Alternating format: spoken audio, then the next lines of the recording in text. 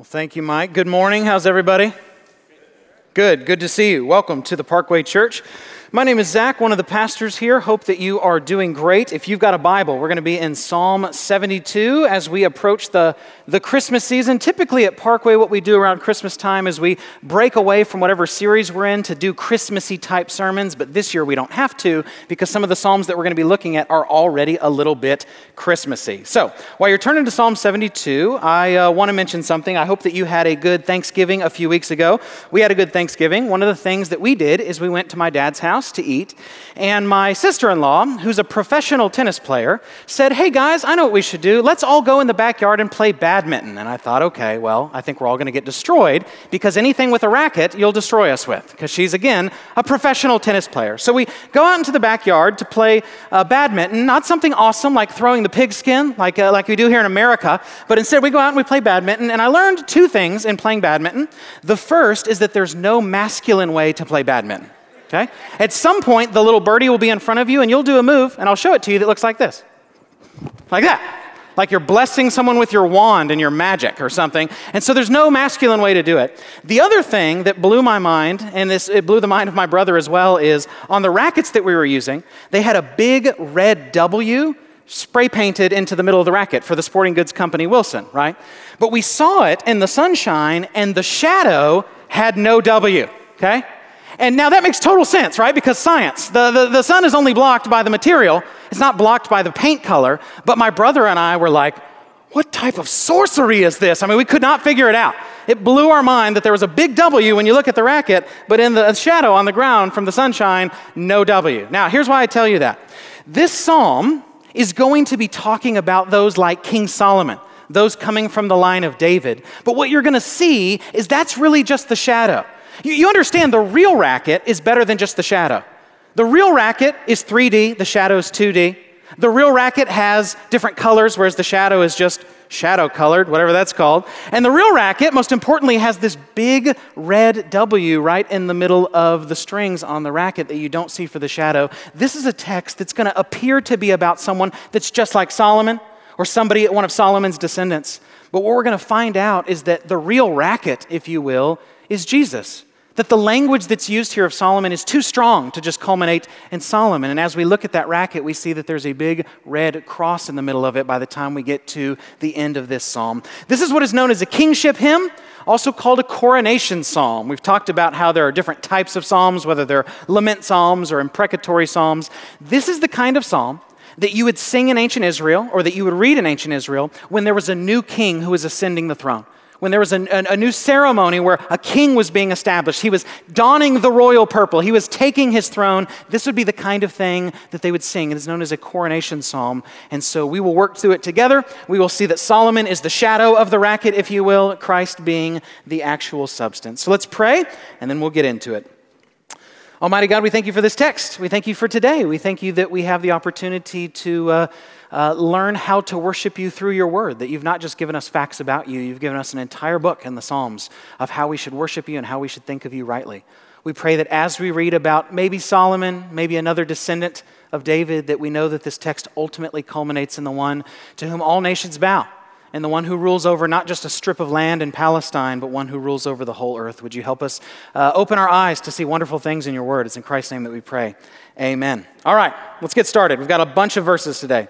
The title through verse 1, of Solomon, give the king your justice, O God, and your righteousness to the royal son. Let's start with the title there, of Solomon. This was probably not written by Solomon himself. This is probably something about Solomon or about one of Solomon's descendants. The way that we know this is if you look at verse 20, it's actually going to probably attribute this psalm to King David. It's going to say the psalms that we just mentioned are the works of King David. So this is probably not written by Solomon. It's probably written about Solomon, maybe by David, or someone who would come in the line of Solomon. You have David, then Solomon, and then his kids, and then eventually you have Christ. So that's probably what it means. It's of a Solomonic type. Solomon is this king that it's pointing to, but it's going to point to a greater king. Who is Solomon? First of all, his name in Hebrew is not Solomon, it's Shlomo. Isn't that great? You can just see the other Jewish kids making fun of him in foot races and stuff, calling him Shlomo. It's related to the word peace, where we get the word like shalom. That's what Solomon is. He is the son of David and whom? Bathsheba. Okay? Can God take something that you've done that's really awful and redeem it for his purposes? You bet he can. So when your dad is King David and your mom is Bathsheba, you're probably this powerful hot guy. That's going to be Solomon. And the reason that he is going to be important here is because a promise made in the Old Testament by God to King David. It occurs in 2 Samuel 7, 12 through 16. It says this, "When your days are fulfilled and you lie down with your fathers," this is God speaking to David, "I will raise up your offspring after you, who shall come from your body, and I will establish his kingdom. He shall build a house for my name, and I will establish the throne of his kingdom forever. I will be to him a father, and he shall be to me a son. When he commits iniquity, I will discipline him with the rod of men, with the stripes of the Son of Men. But my steadfast love will not depart from him, as I took it from Saul, whom I put away from before you. And your house and your kingdom shall be made sure forever before me. Your throne shall be established forever." So David is like, hey God, I want to make you a house. And God's like, I don't know how big you think I am, but I'm everywhere. I'll make a house for you, meaning a dynasty, like the royal house of Windsor. I'll make a house for you, David, that you will never fail to have a man on the throne. And will your sons end up being rebellious and I have to rebuke them? Yes, but I will not take away my covenantal promise. We see this establishing this importance of this Davidic covenant. That's why Solomon is important. Solomon's not just important by himself. He's important because he's the son of David, the one to whom God promised this kingship. Okay? The one to whom God promised this kingship. Let's look at verse 1. "Give the king your justice, O God, and your righteousness to the royal son." Here's the first thing I want you to see here. That justice must come from God, not just from us. Not just from the king of Israel, not just the leader. It's something that God must grant. It's something that he must give them. This is why in the Old Testament, the king was commanded to make his own copy of Scripture that he had to write and to study it every day of his life. That to truly know justice, you must know God. Okay? Our culture right now is super big on justice, but it's pagan, secular, non-biblical social justice. It's not justice the way the Bible means it, which to have that, you must know what God has said. You must know his word to know justice. It must come from God. This is why you cannot have perfect justice without Christianity. Why is our culture so big on making sure that if somebody's accused of something, they get condemned? Well, because if you don't believe in an afterlife, you don't believe in resurrection, you have to try to get perfect justice now. Oh, and by the way, you don't have a standard of that perfect justice apart from the Bible. Okay? So there's this first thing that the people would cry out when a king would be crowned in Israel, which is, may God give him justice. May God give him justice. We see this in one of the most famous examples in the life of Solomon, which is the story of the two prostitutes. Do you know this story? You were probably told, like I was as a kid, that there were just two women, but the text says they're prostitutes. So you have these two women that are prostitutes, and they live in the same home, and they each have an infant baby, okay? And one night, the mom rolls over accidentally on her baby and smothers the baby, okay? So what happens, though, is that mom takes that baby, goes to the other sleeping mom, switches out the baby, does a little baby swap, and then lies back down. So that way, when that second mom wakes up, she's like, there's a dead baby here, but this isn't my baby. That's my baby. And the women start fighting over whose baby really is it. Now, before this, you have to understand that God had told Solomon, ask for whatever you want, and I'll give it to you. And Solomon didn't ask for riches. He didn't ask for the sweetest, newest camel with 20-inch rims or whatever it would be. What Solomon asked for was wisdom, that he might be a good leader, that he might be a good ruler, and God grants it to him. So these two prostitutes come before Solomon with the one live baby, and they're both saying, this is my baby. This is my baby. So what does Solomon do? He says, bring me a sword. He says, here's what I'll do. You both claim that it's your baby. I'll cut the baby in half, and I'll give you half, and I'll give you half. That's fair, right? And one lady's like, absolutely, do it. Cut the baby in half. But the real mom says, no. Go ahead and give the other woman the baby. And Solomon goes, that's the mother. Because the real mother would love the baby more than just this vengeance and this jealousy. And so you hear about Solomon's wisdom. This story occurs in 1 Kings 3, and here's how 1 Kings 3 ends. Listen to this language here. The wisdom of God was in him to do justice, the same language that's here. That notice that this justice, true justice, biblical justice, not fake definitions of justice in 2020, must come from God. It's related to wisdom, it's related to knowing God, it's related to knowing God's word. What's weird is everybody sees that there are problems in society, whether they're Christian or not, but for some reason Christians think that the way that you solve the problems is the same way as the lost, unbelieving world. That's not how we solve the problems. Now, what does it mean for a king to be a royal son? You see that at the end? And righteousness to the royal son. Sometimes you'll see this idea in the Old Testament where the king is called a son of God. And that doesn't mean like how Jesus is the Son of God, like the actual eternal second person of the Trinity. The idea is that to rebel against God's king is to rebel against God. God has put the king of Israel on his throne, and to rebel against that king is actually to rebel against the one who put him there, which is God. That's why Psalm 2 will say, kiss the Son, lest he be angry with you, right? And so when it's talking about a royal son, it's just talking about this one that God has promised, this one of the seed of David. But we know with Christ it's a bit stronger. One of the songs that we sing here at Parkway at Christmas time, O come Emmanuel, says this, O come thou rod of Jesse free. Who is Jesse? He's the dad of David. It's a reference to the promise that from this stump of Jesse will come forth this Messiah.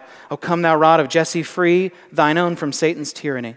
From depths of hell thy people save and give them victory o'er the grave. Rejoice, rejoice, Emmanuel. Emmanuel, with us God, literally is what it means, shall come to thee, O Israel. So that's how this psalm is going to start there with verse 1. Let's move to verses 2 through 5. May he judge your people with righteousness and your poor with justice.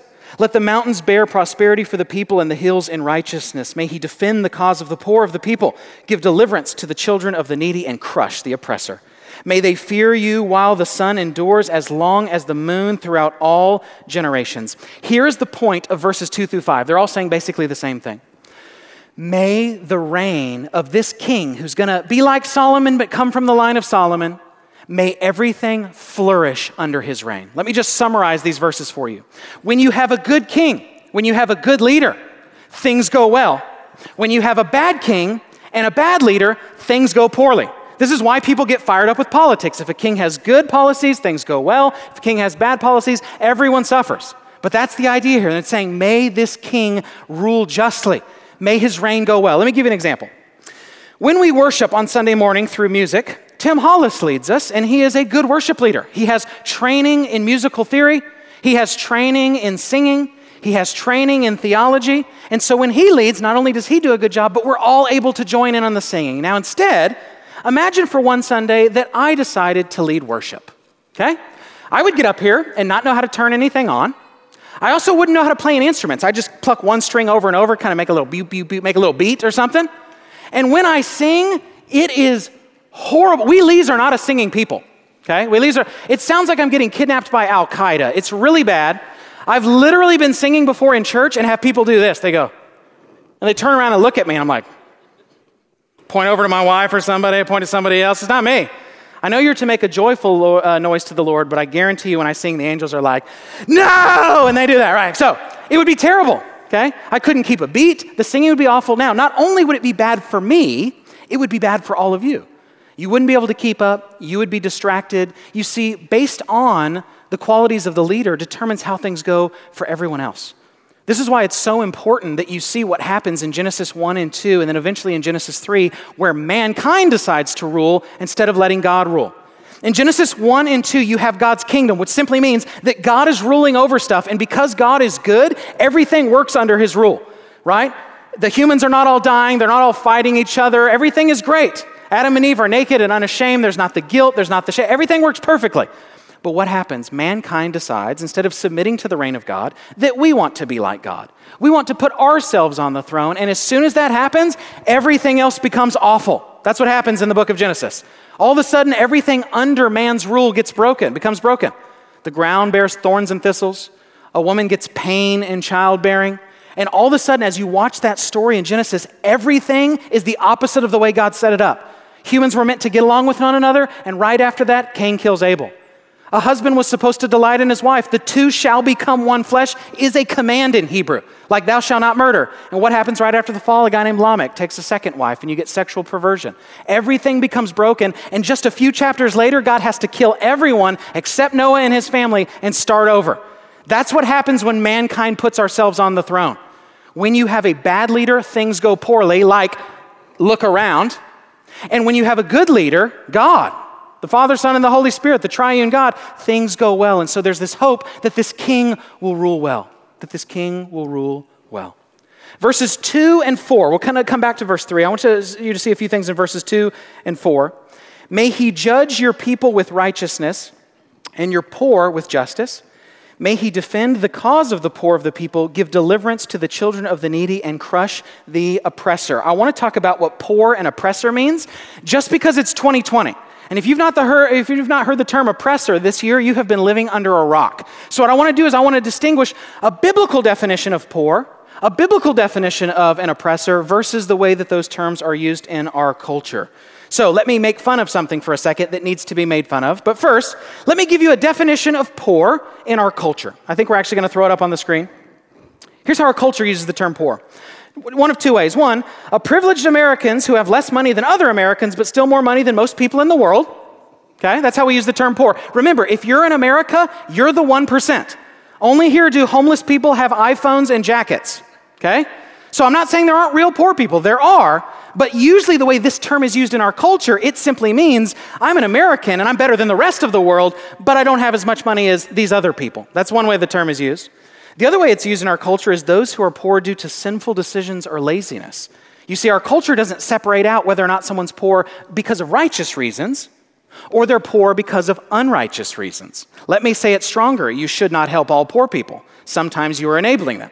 You should help the righteous poor. So what does the poor mean biblically? Here's a biblical definition. In the Bible, those who work hard but suffer due to circumstances beyond their control. Oftentimes when the Bible talks about the poor, it's also those that love and follow God. Somebody who becomes poor because they have a drug addiction is very different than somebody who gets cancer and can't pay their medical bills and therefore becomes poor. There's not just poor generically, there's righteous poor and unrighteous poor. Here's another term that our culture uses that is different than in the Bible. It's the term oppressor. You've probably heard that this year. Let me give you what our culture means by the term and what it means in the Bible. In our culture, an oppressor is one of two things. Anyone who has any talents, education, power, or wealth, even when they receive them through hard work and righteous means, that's an oppressor. You just being you is an oppressor. And then number two, anyone who doesn't jump to conclusions on the newest social issue. So whereas our culture would say silence is violence, as soon as you see something online, give your opinion about it. The Bible's going to say, don't ever do that. It's going to say that you should be slow to speak. It's going to say that one way seems right until another brings his case before you, that you're not to do that. That's the way our culture defines an oppressor. Here's what an oppressor is in the Bible. Those who harm other people by, and notice this word, actively sinning against them. Not just by having stuff, but by actively sinning against them. That's what this means. So what this text is saying is with the reign of the Messiah, the one coming after the line of Solomon, he will help the actual poor and he will crush the actual oppressor. Now let's go back to verse 3 that we skipped real quick.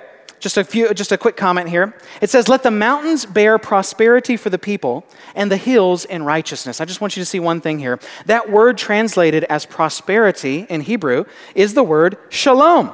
Hence the name Solomon. Solomon, Shlomo, Shalom, those are all the same. In Arabic, salam, they all mean peace. The idea is that there's this, not just peace, but wholeness, the way things should be. Shalom is what you have in Genesis 1 and 2 before the fall of man. Shalom is also what you have at the end of Revelation when there's no more weeping or crying or pain. Shalom is where you're sitting at the beach and you've got that drink that's made out of a coconut and the weather's perfect and it's not COVID season and the waves are there and you think, this is it. That's shalom. There's the hope that this king will bring in shalom, that this king will bring in peace, wholeness, the way things should be and get us back to perfection. And then in verse 5 where it says, may they fear you while the sun endures and as long as the moon throughout all generations. That doesn't mean that we will always have the sun, S-U-N or something like that. It's just a poetic way of saying, may you reign forever. This is one of the reasons this psalm can't just be about Solomon. Do you know why? Because Solomon's super dead and he's been dead for a long time. He was dead and he stayed dead. So the psalm can't just be about Solomon because he doesn't reign forever and ever. He ends up dying. Verses 6 through 8. May he be like rain that falls on the mown grass. For some of you guys that care too much about your lawn, that's your life verse. Put that up in your garage. May he be like rain that falls on the mown grass, like showers that water the earth. In his days may the righteous flourish and peace abound till the moon be no more. May he have dominion from sea to sea and from the river to the ends of the earth. Let's start here with verse 6. May he be like rain that falls on the mown grass, like showers that water the earth. This is simply the idea here. Under the reign of this coming king, under the reign of this Messiah, what we celebrate at Christmas, may everything go well. Ancient kings took a lot of pride in being able to control nature. They like to be able to say, I don't just rule over humans, I can also rule over nature. This is why they often have fantastic gardens, like the Hanging Gardens of Babylon. What they're trying to say is, I'm such a strong king that I can even rule nature. I can make this tree look like a bird. I can plant flowers that don't typically grow in my city. Like Nebuchadnezzar would do, bring big channels of water through the city to show his control over nature. Kings would often import animals from far across the world to show how much authority they had over nature. If you think, for example, of the general Hannibal in Carthage and attacking Rome, he marches elephants through the mountains in Italy to attack Rome to show, I control elephants, okay? You see this power, but here's what's interesting. With ancient kings, there's a limit to that. They can't control floods. They can't control when there's tornadoes. They can't control whether or not there's going to be famine. This is why it's interesting when you see Jesus in the Gospels not just do miracles, but do miracles over nature. Whether he's raising the dead or cursing a fig tree, or most importantly, calming the wind and the waves of the storm.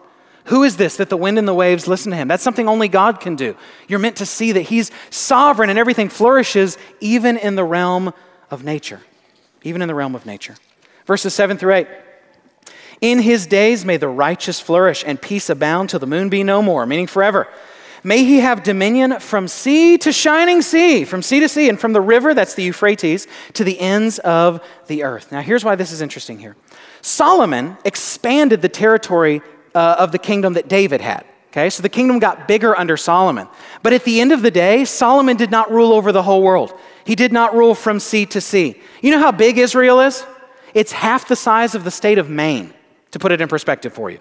This is why this text can't just be about Solomon. It's talking about universal rule over all nations, over all peoples, from sea to sea. It's saying over the whole world, it has to be bigger than simply Solomon. This is what is known as the kingdom of God. We talk about this a lot at Parkway. What is the kingdom of God? It's this. It's the fact that when God rules, everything goes well, period. It's God's rule, God's reign over God's people and God's place. That is the kingdom.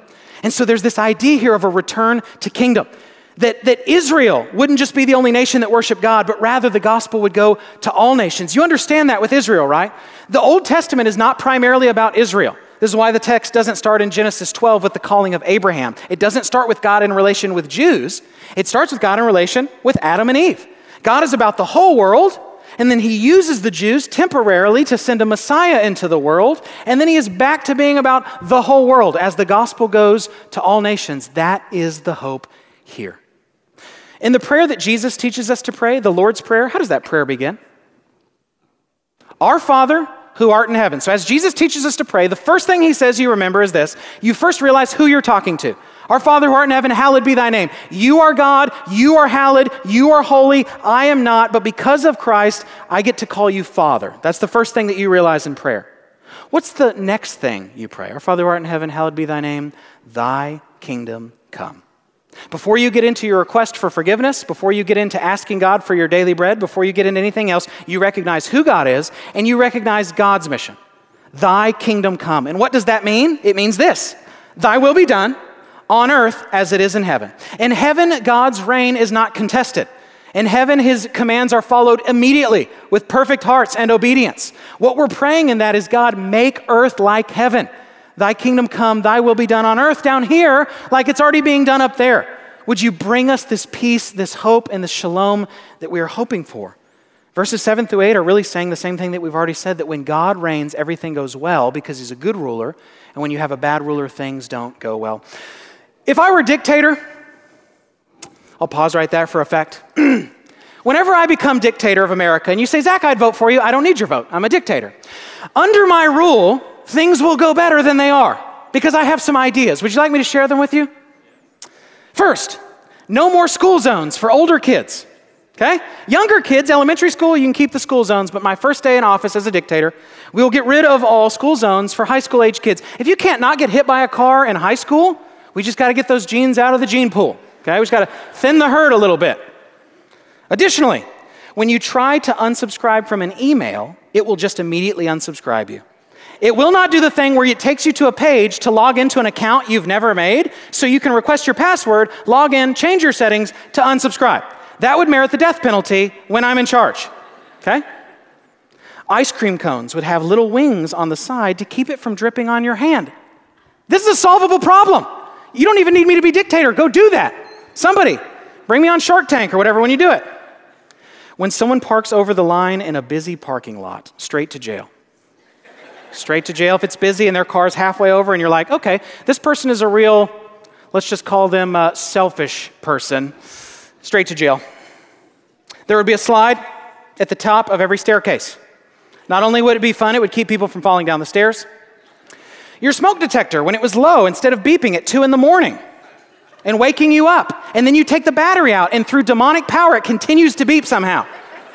Instead, it would just have a little light, not enough to wake you up, a little LED that would flash, and you would replace it when you got to it. Because your chance of dying in a fire, very low. Your chance of throwing a smoke detector through the wall, very high.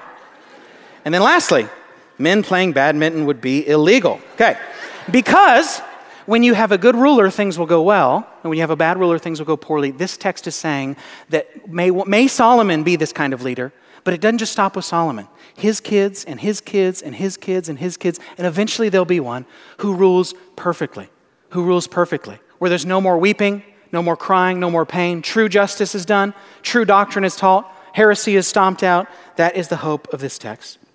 Verses 9 through 11. May desert tribes, I think we all know that means Tuscan Raiders, may desert tribes bow down to him. That just means those who are not in Israel, those that are the nations surrounding Israel, these people that are not really a people.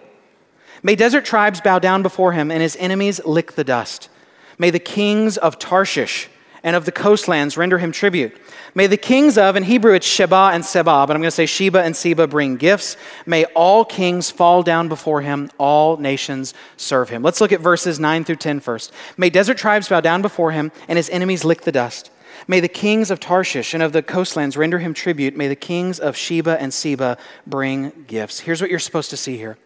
All nations will come to serve the Jewish Messiah. All nations will come to serve the King of Israel. It's not just going to be Israel. It's not just going to be a strip of land in Palestine. It's going to be these people who are not part of Israel are going to come and worship. Or have you never read Zechariah 8:22 through 23? Many peoples and strong nations shall come to seek the Lord of hosts in Jerusalem and to entreat the favor of the Lord.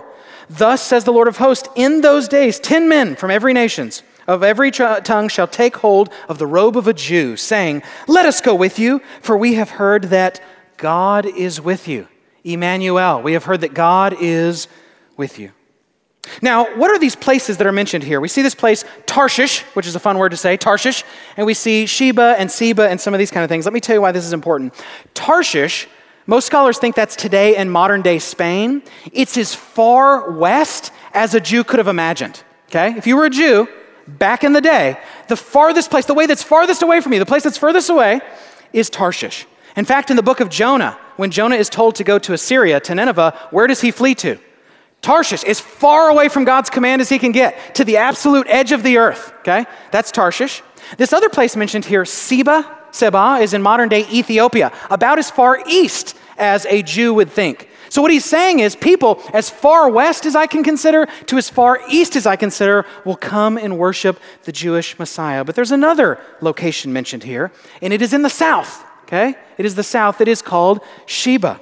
This is why it's interesting if this text is linked to Solomon. 1 Kings 10, 1 through 5.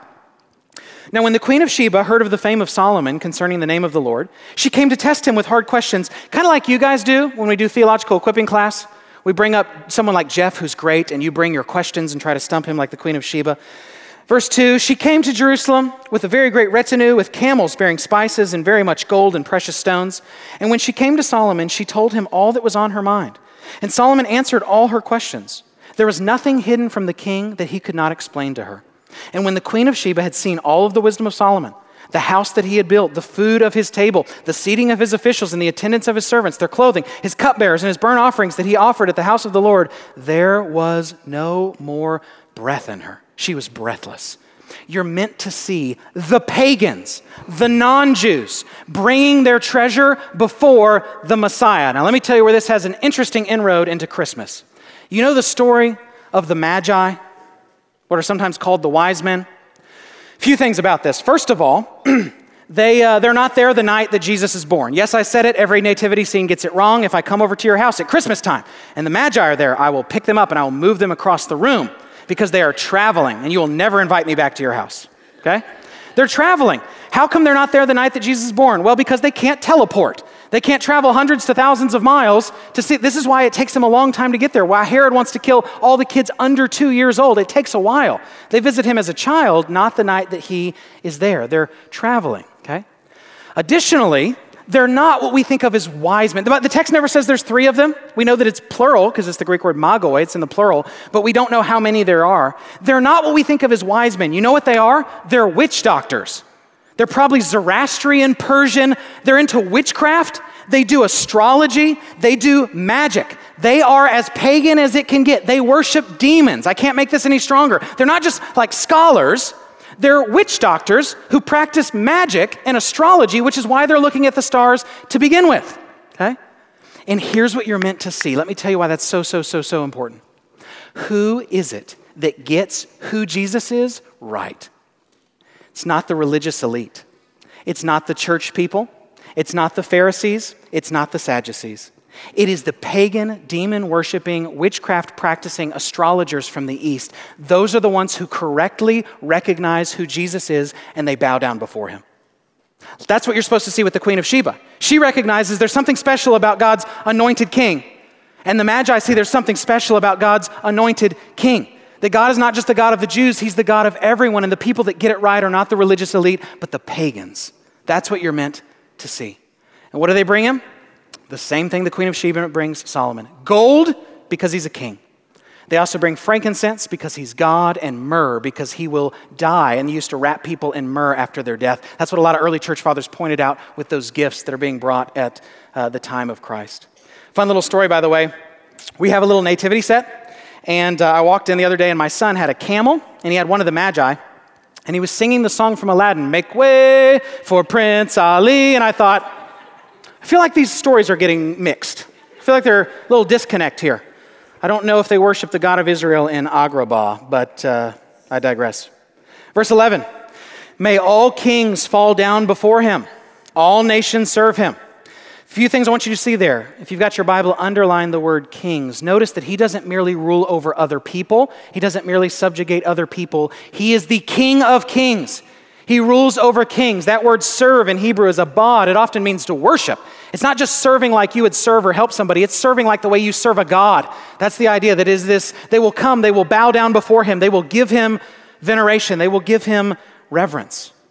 Revelation 19, 13 through 16 has the same imagery of Jesus. It says, he is clothed in a robe dipped in blood. Notice that, by the way. It's not as though God's just so violent in the Old Testament and then in the New Testament that goes away. It's the same God. Nobody's more violent than Jesus, who kills all his enemies and sends them to hell forever. Get rid of the overly nice Jesus in your mind. He's kind, but he's not always nice. He's clothed in a robe dipped in blood, and the name by which he is called is the Word of God. And the armies of heaven, arrayed in fine linen, white and pure, were following him on white horses. From his mouth comes a sharp sword with which to strike down the nations, and he will rule them with a rod of iron. He will tread the winepress of the fury of the wrath of God the Almighty. Listen to this. On his robe and on his thigh he has a name written, King of Kings and Lord of Lords. He is not a king lowercase k. He is the king capital K. He is the king to which all other kings will bow. And by the way, just as a weird note, when it says that the name King of Kings is on his thigh, that is not because he has a tattoo. I've heard people say that for some reason. I'm pro tattoos, just not because of this text. He's not riding his horse wearing tiny shorts or little hot pants. Okay? The idea is on his robe or sash that would have gone over someone's leg when they ride a horse, it says King of Kings. So I'm not against tattoos, just don't do that weird kind of Mark Driscoll interpretation right there. Okay, verses 12 through 14. For he delivers the needy when he calls, the poor and him who has no helper. He has pity on the weak and the needy and saves the lives of the needy. From oppression and violence he redeems their life, and precious in their blood is their blood in his sight. Here's what you need to know in these verses. The Messiah favors those the world despises. The Messiah chooses the foolish things of the world to shame the wise. The Messiah takes the weak, the poor, and the needy, and that's who he loves. Now, you might not understand how drastic of an idea this would have been. You understand that for most of world history and most other religions, especially in Greco-Roman religion, the gods don't love those that are awful. The gods don't love the poor. They don't love the weak. They don't love the needy. They love the strong. They love swift-footed Achilles Or Hector, breaker of horses. They love guys who are handsome and powerful and smart. This is something that the Bible turns on its head. The kind of people that God chooses are the kind of people that the world would never choose, okay? That the world would never choose. This is the thing, if I can be honest with you, that I most hate about Christianity. I am an elitist. I want the best and the brightest. That's not who God chooses. God chooses the foolish things of the world to shame the wise. Aren't you glad? Let me say it stronger because I don't think you understand what I'm saying. Christianity is a religion for losers. Christianity is a religion for losers. And if you say, I'm not a loser, in God's eyes you are, and so am I. You should take heart that God chooses the foolish things of the world to shame the wise, because compared to God, you and I are fools. You're meant to see that God doesn't choose the best and the brightest because God wants all the glory.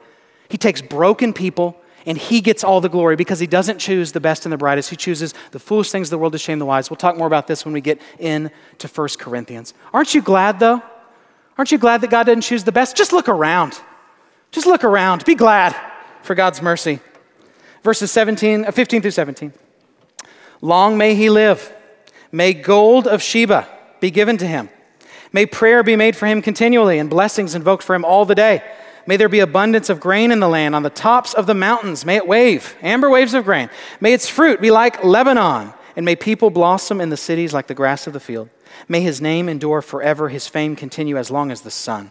May people be blessed in him, all nations call him blessed. This is a lot of text, but it's really just saying the same thing. Verses 15 through 16 are really saying the same thing that we've already talked about. May the reign of God's King of Israel, may everything flourish. May there be food. May people be given justice. May there not be any oppression. May everything go well. But I want you to see something at the second half of verse 17. May his name endure forever, his fame continue as long as the sun. Look at this next part. May people be blessed in him. All nations call him blessed. Notice that language of all nations being blessed in this Messiah. The point that you're supposed to see here is not only does Jesus follow the line of David, not only is he of the line of Solomon, you can read this in his genealogy, but he's also of the line of Abraham. That God's promise to Abraham was Genesis 12:3. I will bless those who bless you, and him who dishonors you I will curse. Look at this same kind of language here. And in you all the families of the earth shall be blessed. Mankind screws everything up and the world becomes broken, and God begins his rescue plan. And he goes to Abraham and he says, through your seed, the Hebrew word is zerah, the Greek word is sperma. Through your descendants, there's going to be a Messiah. This is actually why the Jews did circumcision, because every time a Jewish man would be intimate with his Jewish wife, there was this hope that through this organ, eventually a descendant would come who would be a blessing to all nations. And you see that same kind of language used here in this psalm. Verses 18 through 20, almost done. Blessed be the Lord, the God of Israel, who alone does wondrous things. Blessed be his glorious name forever. May the whole earth be filled with his glory. Amen and amen. The prayers of David, the son of Jesse, are ended. Okay? Now, this is one of the reasons why it might not be written by Solomon, but here's something that you need to know. Verses 18 through 20 are not actually part of this psalm. Verses 18 through 20 are not part of this psalm. This psalm stops in verse 17. Okay? Verses 18 through 20 are still inspired. It's still God's word, but you should think of it like you think of the title. It's still in the Hebrew text, it's still God's word, but it's not originally part of this psalm because the book of Psalms didn't just fall down from heaven. What happened, the book of Psalms, let's just do a recap of the Psalms. The book of Psalms, in Hebrew it's called Tehillim, songs, or in Greek, psalmoi, which is where we get the word psalms. Those words just mean songs. These are the songs for the people of God. There's 150 psalms, and they're all compiled together. At some point in Israel's history, an editor, or a group of editors, had to take the songs that people are already singing and make a greatest hits album, okay? They had to take the songs everyone's already sang and say, these will be the songs for the people of God. And as those editors do that, they divide the Psalms into 5 different books. Verses 18 through 20 is the end of the second book. Let me show you what I mean by 5 different books. Book 1 is 1 through 41. Book 2 is 42 through 72. Notice that's where we're at today. Book 3, 73 through 89. Book 4, 90 through 106. Book 5, 107 through 150. Why did the editor take the Psalms and compile them into 5 little books inside the Psalms? Here's what most scholars think. Because God's law, the Mosaic law, was 5 books. Genesis, Exodus, Leviticus, Numbers, and Deuteronomy. The Pentateuch, penta, meaning 5. So what the editors are doing of the Psalms is probably saying, in the same way that God's law is 5 books, God's worship should be 5 books, and so they divide it out. So 18 through 20 is God's word. It's in Hebrew, it's inspired, you should hear that. All it's saying is, blessed be God, here's the end of these Psalms from David. But you need to understand it's not originally part of Psalm 72. Now, here's where I want to end. We're getting up on Christmas season. We just read a song about Solomon and his descendants. Here is why I'm pushing the idea that Jesus is the racket and Solomon is just the shadow, okay? Solomon didn't rule over the whole earth. He ruled over a strip of land in Palestine that's less than the size of the state of Maine. This text says that this Messiah will rule over everyone. Solomon did not have all kings of the world submit to him. There was a lot of peace under his reign, and he had favor with people like the Queen of Sheba, but you don't have all nations bowing before the God of Israel because of the Israelite king. You also don't have him living forever. This text says that this Messiah will reign forever. There will be no end to his reign. As long as the sun, as long as the moon, it will throughout all generations, it will just keep going. Solomon died. Additionally, Solomon didn't have perfect justice. I don't know if you know anything about Solomon, but he was an absolutely terrible person, and he tripped at the finish line. He did not finish the story well. He was an absolute sexual pervert based on all the women that he took. He also ends his life forsaking God and worshiping idols. That's how the story ends with him. He dies as a pagan idol worshiper. So this text can't just be about him. It must be about one who's greater. It must be about one who's coming after Solomon. It must be about one who will rule over all people, rule over all the earth, who himself will rule in righteousness, where he will be sinless, he will be perfect, and he will usher in a golden age of God's people. Luke 11:31. The queen of the south, that's the Sheba, the queen of the south will rise up at the judgment with the men of this generation and condemn them. For she came from the ends of the earth to hear the wisdom of Solomon, and behold, something greater than Solomon is here. Let's pray. Father, we thank you for this text. We thank you for sending the Son, the one of Solomon, the one of David, the one of Abraham. We thank you that mankind cannot rescue ourselves, so that you sent a rescuer who is himself God. We love you and we thank you for this. We pray that as we approach the Christmas season, like Tim said, we wouldn't have just this fake sense of happy, as if that's somehow pious to be fake, but instead we would realize that the celebration is that you choose ruined sinners. You crush the oppressor, you lift up the poor, you lift up the brokenhearted, because that's us. We thank you that you've come to save people who, spiritually speaking, are losers, who, ethically speaking, are losers. We need grace. We are sinners. We thank you that Christmas is a reminder that we do not reach up to you, that you reach down to us. King Jesus, we thank you that though you're the eternal God, while remaining God, you also became truly human. As God, we need that because only God can save. But we also need a representative who's perfectly and truly human because it's humans that need saving. We bless your name. Amen.